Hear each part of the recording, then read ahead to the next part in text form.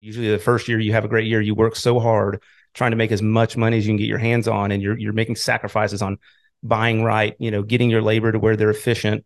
And then you get this tax bill and you're like, it was all for naught. Why'd I do all this hard work?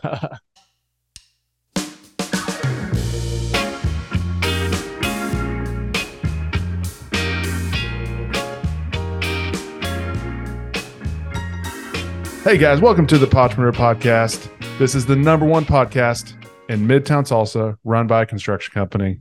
That is real. It is real.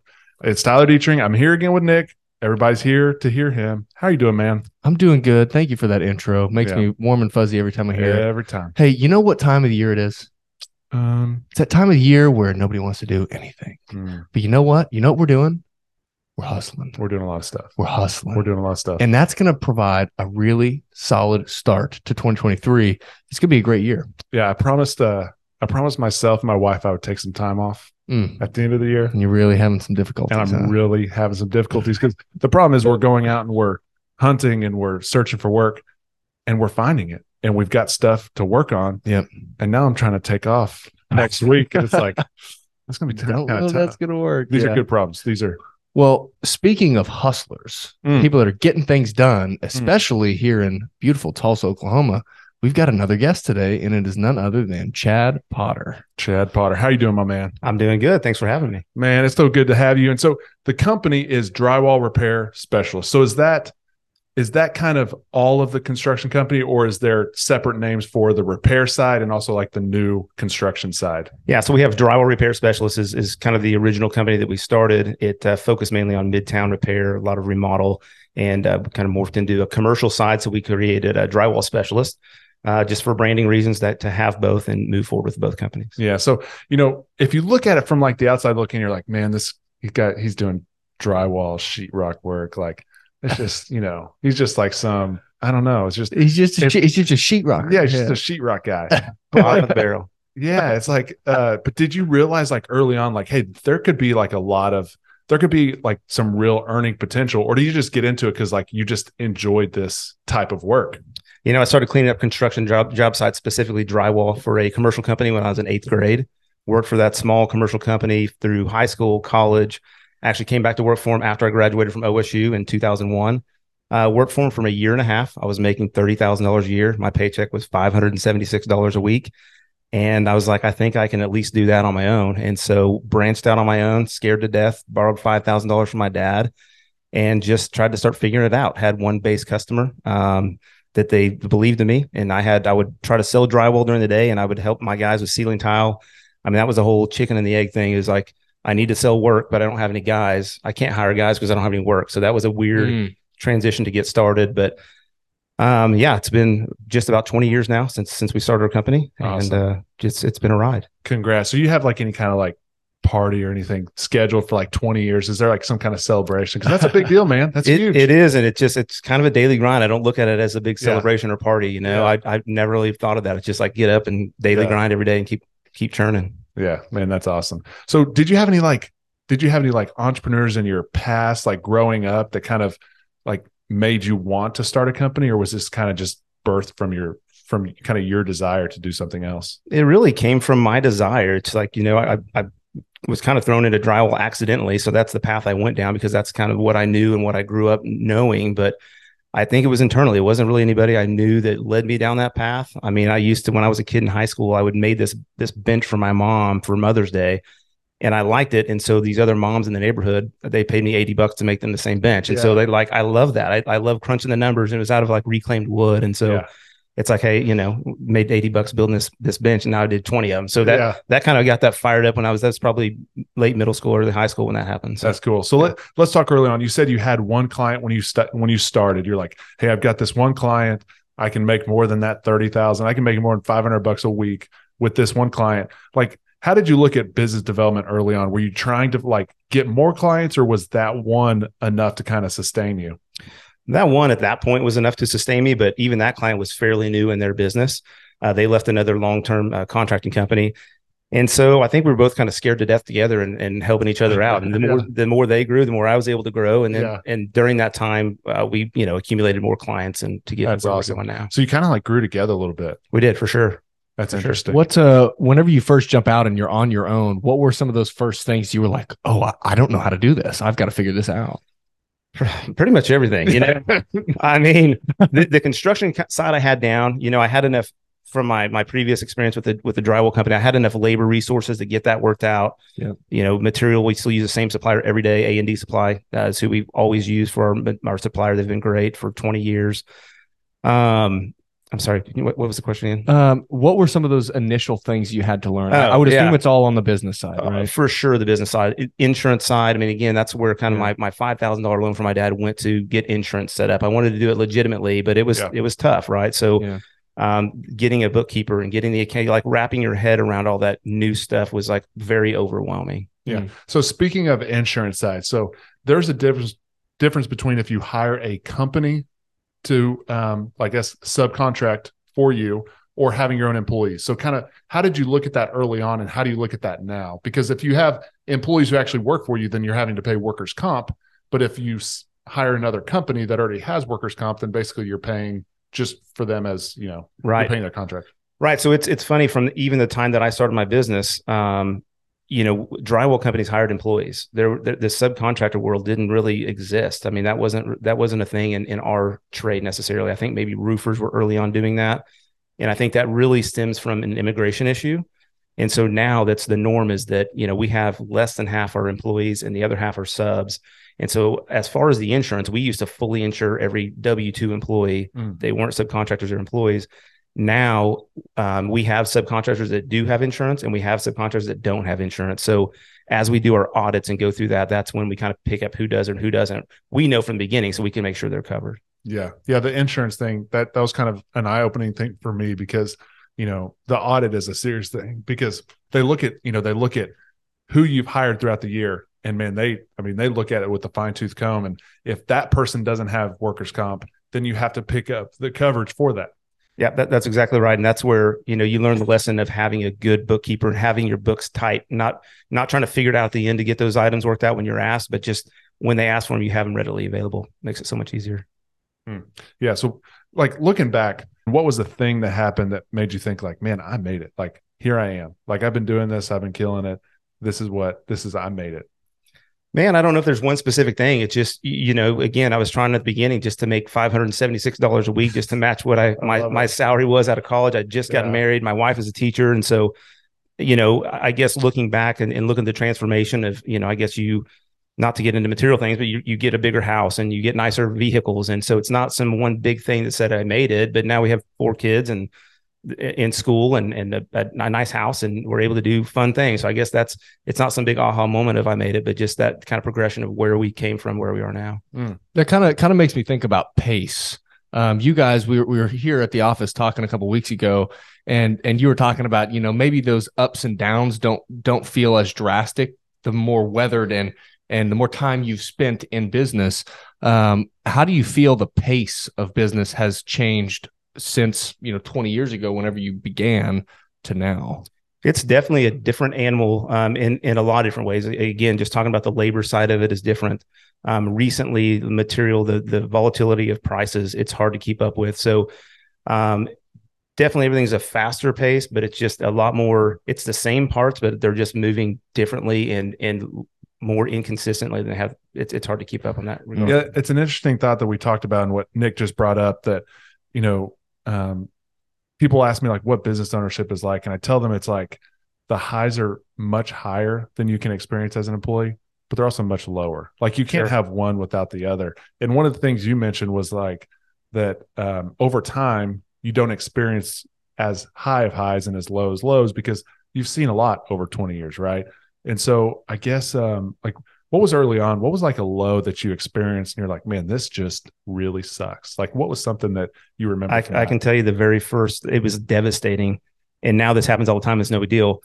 I bought a brand new $400 scaffold from A&D Supply. I was broke, right? I had $5,000, used some for insurance. I bought a scaffold for a job and it was stolen the first week I bought it. And it was like devastating, heartbreak. Like it was like, I got to go spend another $400. I'm trying to make $576 a week and I just lost $400. And so that like one sticks with me. And now, unfortunately things get stolen all the time on job sites and things like that. So and kind of the same deal on the highs. I would get a $2,000 job back then and be like, this is awesome, right? It's better than what I had, which was nothing. So now fortunately we've got a good flow of jobs that come in all the time. And so again, it's good to have those, but it's just not as exciting as that $2,000 job used to be. Yeah. Like how are you preventing yourself from getting just like calloused and cold from those lows? Because over the years, I mean, I'm sure there's been tons. And like you just said, you're getting stuff stolen from you all the time. So how do you not just not trust anybody? Like, man, I'll tell you, it's frustrating. Even on our property side, we have tenants that we kind of wear it with them. They get windows smashed in. We have a tenant that has a trailer.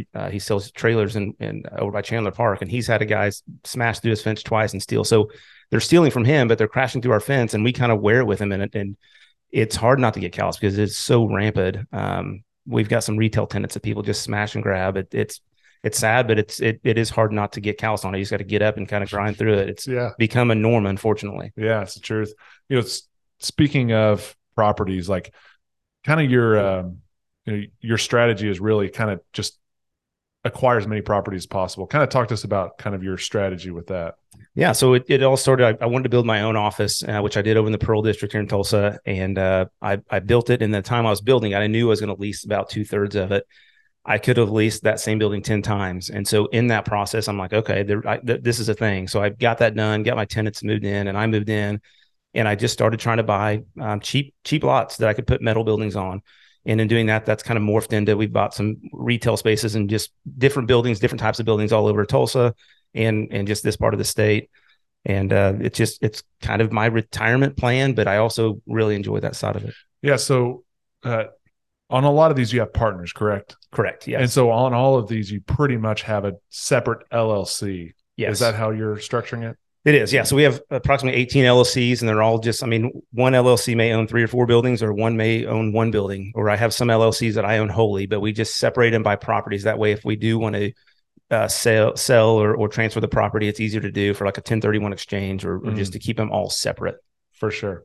Yeah. Talk to us about like some tax things that you've come across and like some of the tax strategies you have. Cause the first time I had a big tax bill, I was like, oh man, whenever it first hits you, whenever you actually have a profitable year, you're not prepared for it. There's no way to be prepared for it. Even if you have a good accountant, it's just going to sneak up on you. Right. No, that's it. That's it. It's like if you have a terrible year financially, it's like on one hand, you don't have to pay taxes, right? But then you have a great year and you learn it the hard way. Usually the first year you have a great year, you work so hard trying to make as much money as you can get your hands on, and you're making sacrifices on buying right, getting your labor to where they're efficient, and then you get this tax bill and you're like, it was all for naught. Why'd I do all this hard work?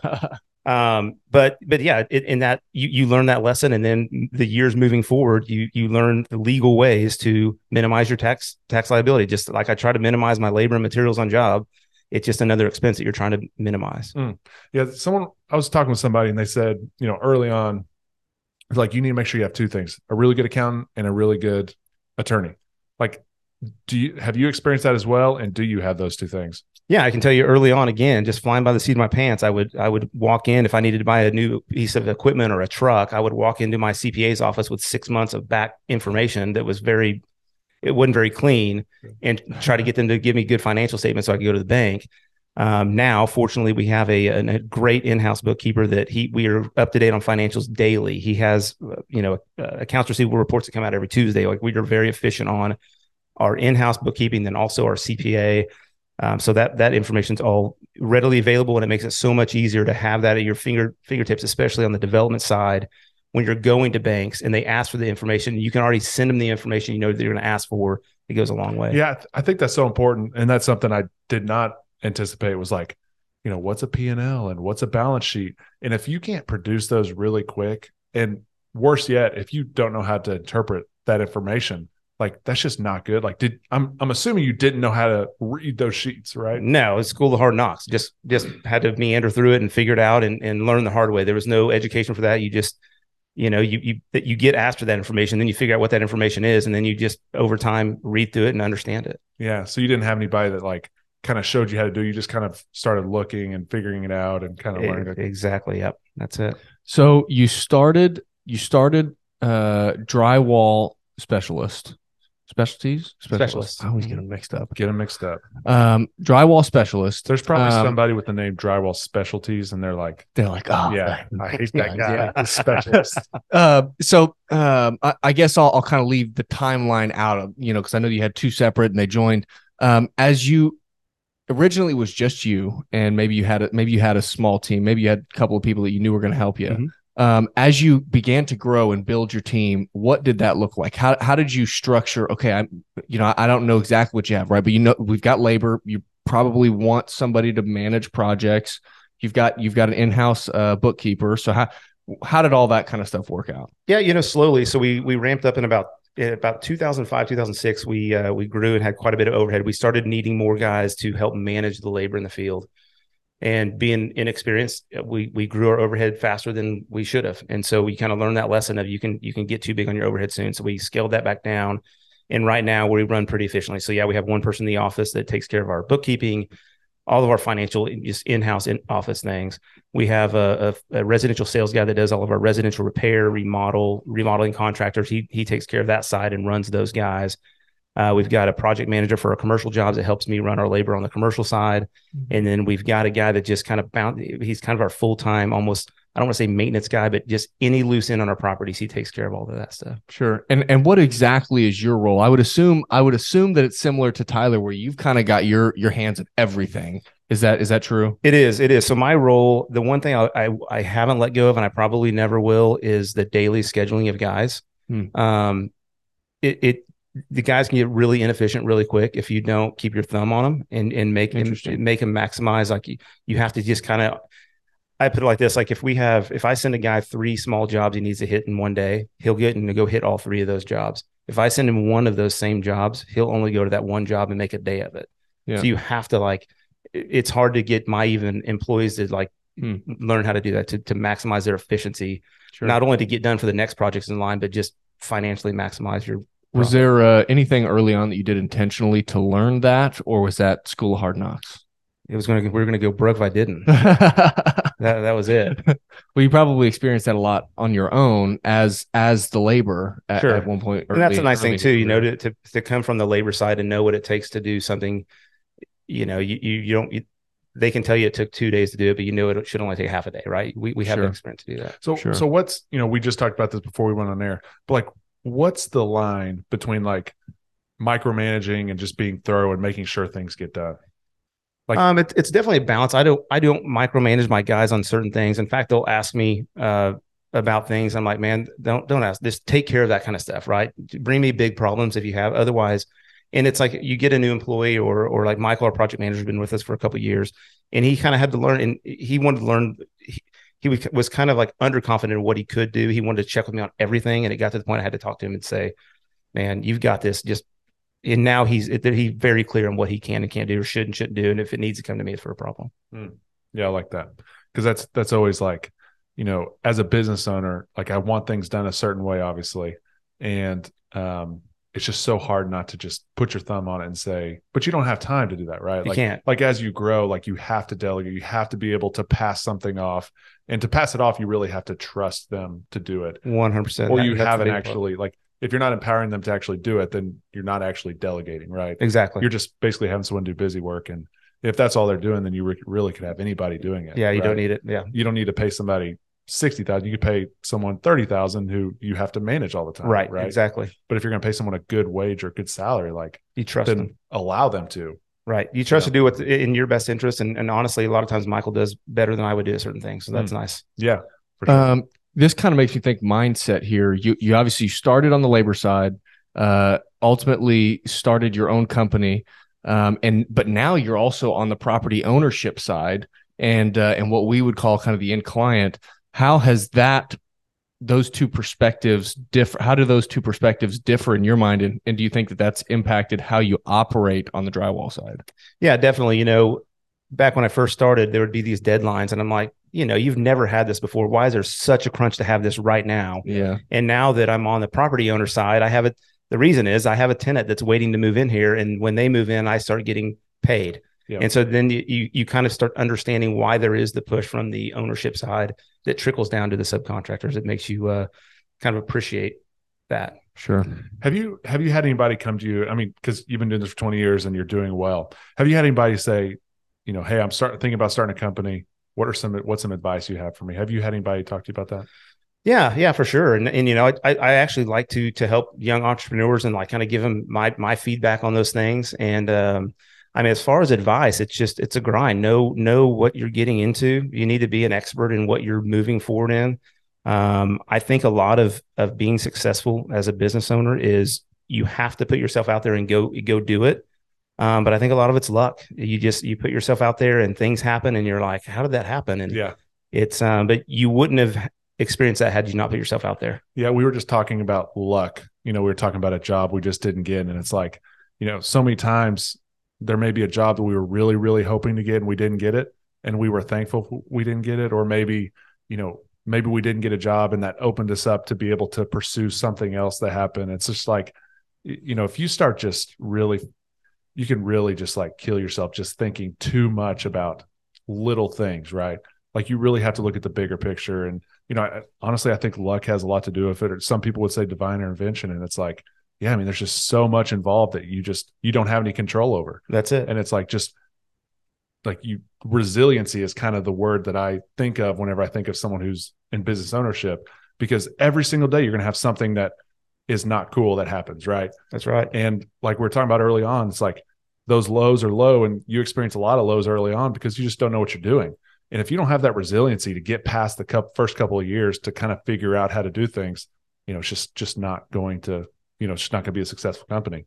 Yeah. I mean, sometimes it feels like everything you touch and every job you do is like a home run and it's amazing and everything's going great. And then there's times it's the exact opposite. Yeah. Like every job you do, every corner you turn, it's just a headache. So yeah. So you've been in business for 20 years. So you were in business during the last recession, correct? That is correct. Yes. So kind of talk to me a little bit about that, and kind of as we're stepping into potential actual recession, like talk to me about the past one and kind of what you foresee in this potential next one. Me personally, on the past one, I saw especially the home builders that really struggled in 2008 recession, and remember that. Me personally, I spoke earlier about how my overhead got out of whack a little bit right before that recession hit. So I was making corrections because of my own mistakes, and I kind of grew back up with that recession. So I kind of downsized right before it hit. Wow. Had my overhead really lean and was able to just weather through it. We didn't do a lot of builder work that was a home builder work that was really affected by that. So we came through it. Probably one of the most financially successful times we've had was during that recession, coming out of that recession. Wow. And then now seeing it, it's kind of like it's a different time, right? There's all this money out in the market from government money that's put out there. So everyone's still spending money like crazy. Interest rates are up. So that's affected me on my property buying side. And it's just a question mark. Well, how is that going to affect my drywall side? Are people going to quit doing projects? Is there going to be a lull until interest rates settle down? It's a question mark. Yeah. Thinking about the property buying side is kind of a turn here, but think about the property buying side. Like, interest rates are going up. People are not buying as much. People aren't, the banks aren't lending as much, but it seems like there's still a lot of cash out there. So like, how is it going to affect the market as far as property values? Because you would think it'd have to come down, right? You would think so. I'm not an economist, certainly, and I dabble in real estate, but I'm not a professional on that. But I think Tulsa's a little bit insulated, even though we've had record property prices now. We're still significantly cheaper than most of the United States. So it feels like Tulsa is usually protected on big up and down swings of the of economy, especially talking about property values, because we do stay pretty low. Yeah, we heard, who was it? She was the CEO of the Tulsa airport. Do you remember this conversation? Uh-huh. She was talking about how she feels like, I don't know if this is her opinion or if she had some data. I don't remember this, but she was saying that Tulsa is typically well insulated because we have a lot of oil, but also because we have just an incredible amount of small businesses that are really strong. And during a recession, the companies that are really affected are companies that are publicly traded on the S&P 500. Right. All the big public companies. We don't have that. Like, we have very few companies that are actually publicly traded, but what we do have is a really, really strong small business sector, which I think really helps us in these times for sure. Yeah, that makes sense. Definitely. So we talked about what advice you'd give to someone who's starting a company. What are some characteristics, personality traits you're like, in construction, this is what you have to have as a characteristic or like a personality trait to be successful? Well, I think you have to be a boss, and you have to be a certain way with your employees to get what you want. And I think the old saying, you catch more flies with honey than you do with vinegar. There's guys out there that get mad and upset, and I think if you're just better off working with your guys, having good relationships. And we have guys that have been with us since we started the company, and so I think that's really important, is to work with your employees, not against them. And I think on the sales side, then you're wearing a lot of different hats. So you're a boss to your employees, you're a salesman to your customers, and it's just having the flexibility. And really, it's just getting up and dealing with the grind. It's a grind. There's no secret formula. You just have to get up and go through the motions every day to take care of anything that arises. Yeah, that's kind of interesting because if you look at like a business owner, let's just look at Chad Potter's day. Like if one of your employees is just like, man, they're just pissed off because they feel like, man, Chad just doesn't do anything. I'm out here working all day. And he's just driving around, and he's just driving around in his nice Bronco with the top down. But like, if you think about it, like so many times you have to go from like, thinking about, okay, what's going to be in the future? That's whenever you're like bidding work and look for new work.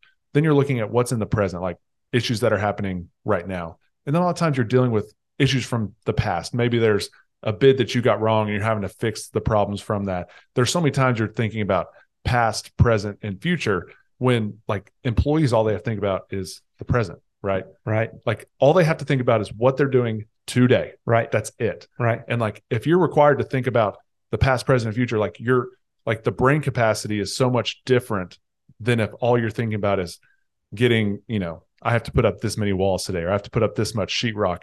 It's such a different mindset. And I think a lot of times, and I got caught up in this when I was an employee, I would say, well, we just got a bonus of $10,000. Well, I should get 8 of that because I earned every bit of this. Well, you and I know that that's just not true, right? That's not how it works, right? Like we developed the infrastructure for that to be possible, right? Sure. So I think that's an interesting concept of like, someone can look at your day and it doesn't really look like you're doing stuff, but you're doing stuff all day, sure, for the good of the company, even if it doesn't necessarily look like that. Right. Does that make sense? Yeah, it makes perfect sense. I mean, my wife would give me a hard time. I used to take customers on fishing trips, and so she's like, "Oh, you're going to go fishing?" I'm like, "No, I'm entertaining clients. Yes, it's going to be fun, but I'm entertaining clients. It's like a thing. It's a thing. It is. And so you're right. The employee thing. The other side of that is, when I go on vacation, again, like I said earlier, I do the schedules every day. So if I go to the East Coast, I get to sleep in an hour. If I go to the West Coast, I get up at 4:30 in the morning to start working every day of my vacation. So there's, we're always working, and I send the schedules out to the guys every morning at 6:30, so they know, I'm getting up and grinding to get the day started. Yeah. So. We've talked about this with several of the guests on the show. And we've talked a little bit about it here now. The lows are lower, the highs are higher. But what we've heard a lot of is that, man, it's really difficult, but the fruit is so sweet. Talk a little bit about that. How has the fruit of your labors been for you over the past 20 years?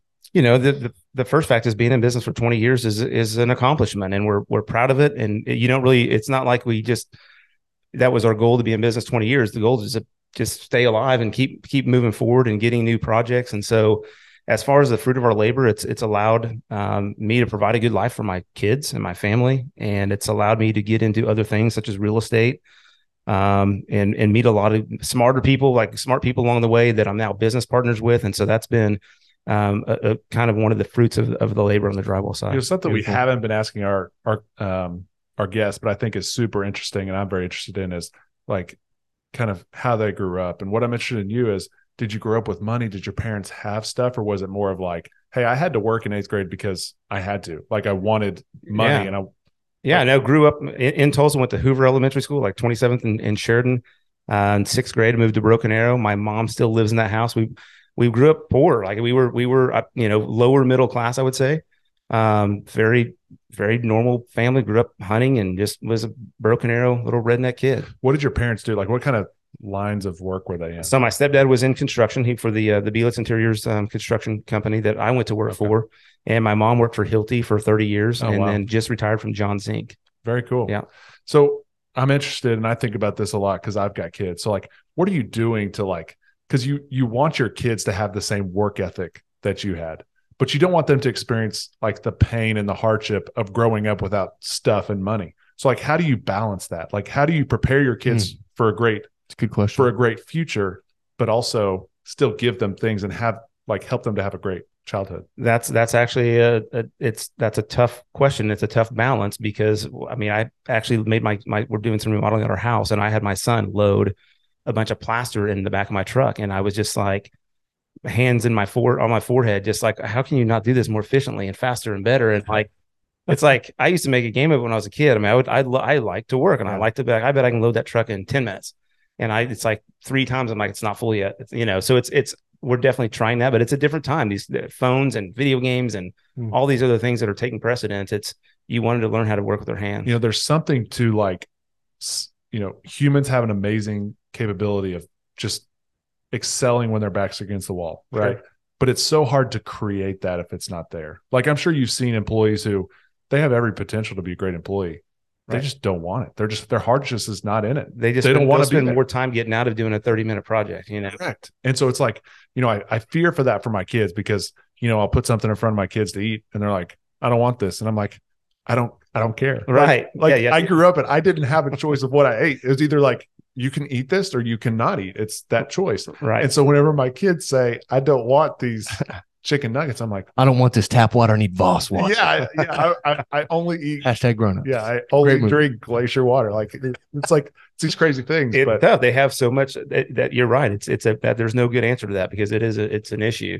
Great. Interesting. Well, I think we've talked a lot up to this point about who Chad is, where you came from, what you've created in the past 20 years, and some of the things you're working on right now.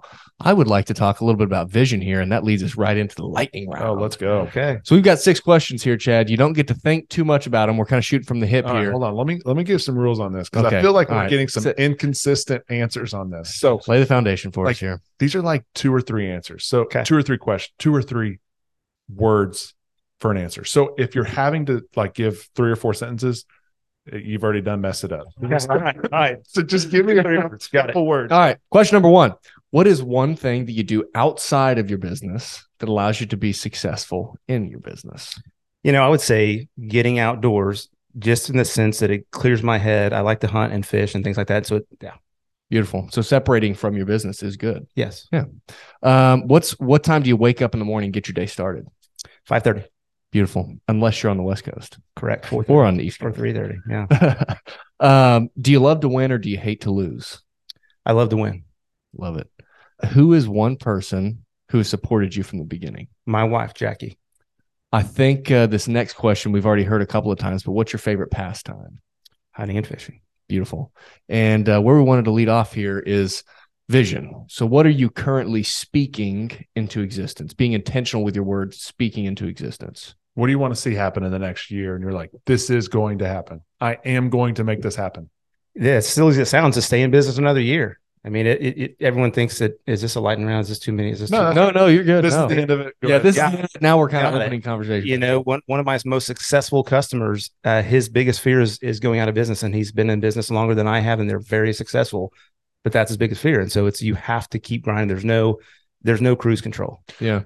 So I would push back because we get a lot of, he asks the same question, everybody. He always asks, do you hate to win or do you hate to lose or love to win more? And almost everybody says, I love to win. But I feel like in every single entrepreneur, we have this fear of the doors just shutting for some reason. Right. And it's like, I have that. And if I were asked the question, I would say I hate to lose because I think of those things of like, hey, what if everybody just leaves and the door's shut? So like, I guess I would push back on your answer of why is it not hate to lose and why is it love to win? I think because you lose, you're going to lose. If you're in business, at some point you're going to lose, and you can't hate to lose and dwell on it. You have to just check it off and go win. Yeah. I think your thought too on the vision side of things, as far as it's because I think a lot of people in that one are like, oh, we're going to do this and we're going to do that, and it's like just all of these different goals, right, that you could lay out. I think yours reminds me a lot of what I learned through sports is just like, it doesn't matter what's happening tomorrow or what's happened in the past. I've just got to deal with what is right here today. Now, it's interesting though, because Tyler, you were just saying like, as a business owner, you always have to think about the future and think about the past while trying to prioritize what needs to be prioritized in the beginning or right now. I mean, that's kind of interesting, like, because a lot of it is like you have to just wake up and go every day. Right. I mean, every year I make a set of goals for different parts of my business, personal life. And one of my goals sometimes is to maintain what we did last year. And I think this is coming into this recession, or what may be a recession. That's a good goal, is to maintain what we did last year. That's what I've been thinking about is, I agree. I'm right there. I'm like, this next year, if we do exactly what we did this year, I will be a happy man, because I just don't know. Like, there's just so many unknowns in 2023. And Could maybe both of you guys speak a little bit to, as business owners, right? Like, it's not just X's and O's, right? There's a lot of unknown in this formula of successful business. Exactly what we're talking about here, right? If next year was going to be exactly like this year, man, in a climate like right now, that might be a good goal to have, right? Like we're talking about now. But if we knew that, man, next year is going to be an incredible year for business, let's go out and attain more. How do you guys as business owners manage the mindset you have to have in a business place where there's just everything? There's so many unknowns. There's so many variables. Well, I'll answer this first. You know what we're doing. I mean, we are in the best way I can describe is hedging our bets in a way that we are just exploding our marketing. We are going above and beyond. We are going to every single architect's office, everybody, and we're increasing our market share so that we can stay the same next year, I believe. Yeah. Does that make sense? Because I think there's going to be less opportunity. And I think that, so I think we have to be even better to continue to where we're at this year. Yeah. So, and I guess kind of adding more thought onto that is just, I guess in general, as a business owner, you have to be able to change and shift and be different. Right. And I know both of you guys are owners of smaller companies that aren't huge ships that you're trying to turn. So you're able to make quick changes and change direction pretty quick. Do you have any examples of things like that, Chad, where you had to change direction real quick? Yeah, for sure. So again, we do anything down to doorknob hole patches. Like we have this whole repair division that sometimes that stays fairly consistently busy. Then we have our larger commercial projects, things we do for you guys. Mm-hmm. We have midtown remodels. We do some new homes. And so to have that diversity, one of those segments is usually really busy and the other ones may be trailing a little bit. So that's one thing we've done over the years, is just kept that completely open, not just put all of our eggs in one basket on one type of construction. Sure. Yeah, I like that. What's your superpower as a leader, Chad? Superpower, I think just consistency. I mean, I think there's no secret to it. I think you have to just get up every day and grind and be as efficient as possible and wear all the hats. I like that. Yeah. So are you a big, we're just saying the same thing here. Like we just love We've been hanging out doing too many podcasts together, man. Too much. So like, are you a big, like, I know you said you make goals, but are you a big, let's say 3-5 year goal? Are you really kind of planning out where you're hoping to be? Or is it more of, hey, this year I really want to be here, and then you kind of redo that every year? It's really about this time of year, starting about October. I'll start making a list of goals just for the next year. I don't even look out beyond that, really. Yeah. What's your business development strategy right now? Maintain existing customers and pick up, one or two, maybe more good quality, solid customers. There's a lot of people out there that do work, but there's a lot of people that you don't want to work for. And so it's like trying to, like, just through experience, weed those out. Like, you guys are a fairly new customer, which it's been a great relationship so far. So I look forward to moving forward with that. Isn't that interesting? It's like, I could get more work, but I don't really want certain types of work. Well, and I think, again, it comes back to experience of doing it for 20 years. There's been times that I really had big growth goals, and you bring on more overhead and you bring on more employees, problems, headaches. And then at the end of it, you did, 25% more work and you made less money or the same amount of money. So then in doing that 2 or 3 times, when the years allowed, it really wasn't financially beneficial. So that's why sometimes my goal really over the last few years has been maintenance. Even when we had like big economic years of the past few, I've done the growth thing, and unless I double or triple, which I don't want to do, it just kind of, maintenance isn't a bad thing. We're in a good place. Yeah, that's kind of interesting. We were just talking earlier about a company that we both know that is growing exponentially, right? And they're having to hire people that they wouldn't typically hire, right? Right. And so it's like, you're growing, but at what cost? Exactly. And it's an interesting thought, just to kind of think about, like how big do you actually want to be? Because you have to think about that. Like, right. At the end of the day, we're working, to increase your bottom line. So I don't really care what our top line is. It's just we want that bottom line to be at a certain point. Because we also know a company that just did the opposite. Like they just downsized in the past year or so. And I'd be interested to kind of talk with both of those people and see what the what their thoughts are on it. Sure. If they thought it was a good thing. And it's probably too early to tell. Right. For both in that process. Right. No, I agree.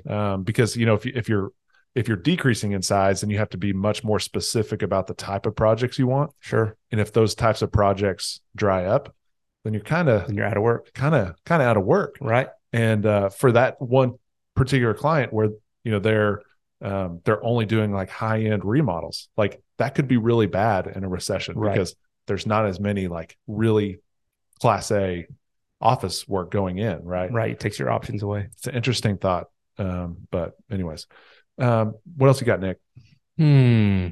I guess a lot of our listeners may not be the type of person that says, you know what, I need Chad to do all of the drop grid ceilings and all the framing and all the drywall and float and tape for my new commercial build. But let's say that somebody said, you know what, I like what this guy's got to say. He's been in business for 20 years. He seems like he knows something. If they wanted to reach out and say, Chad, I would like to go grab you a lunch or a beer or coffee sometime, how would they get a hold of you? They can just call my cell number. Right. Or should we put that in the description? We should not put that in the description, Nick, because we're gonna have all the fanboys calling up Chad. You know, and Chad already said he's not taking work from just anybody. Okay, so if you're calling him, you better be ready. You better be ready to bring. You better have good juicy projects. Huh? Better be ready to go. We'll end on this. What are something you're excited about? What are you fishing for? What do you fish for? What do I fit like? Yeah, fish for? Yeah, trout, bass, crappie. Love trout. All of it. Yes, paddlefish. It's fun. Love it. Yeah. We'll need to go fishing. Let's go. Let's do it. Tell your wife, hey, I'm going fishing. Entertain clients. That's right. I love that. I go home and, you know, my wife, she'd be like, where'd you go eat lunch today? And I'll tell her and she'd be like, why don't you take me with you? Or like, why are you always going to these lunches and not taking me? I'm like, it's for business. I swear. Like very rarely. Yeah. Do you think I'm just going into a really great restaurant and sitting there by myself and looking at my phone? Man, it's so nice to just be here by myself. Yeah, I'm not doing that. If I'm doing that, like if I'm eating by myself, I'm going to get a taco from Taco Bueno. I'm not. Did you know Tyler's a huge taco guy? I'm a big taco guy. Okay, I can see that. We'll be all hanging around the office doing some stuff. All right, guys, I'll be back. I'm gonna go get a taco. There you go. That's it. A taco. That's it, man. That's it. Well, man, I appreciate you being here, and I think it was really good. And we do a recap episode. So we'll. On the Friday after this is released, we'll kind of break it down, and I'm excited about this one. I think it was good. Yeah, but I think it is. Yeah, it's gonna be a good one. But guys, thank you so much for listening. This has been another episode of the Pottery Podcast, and we will catch you guys next time.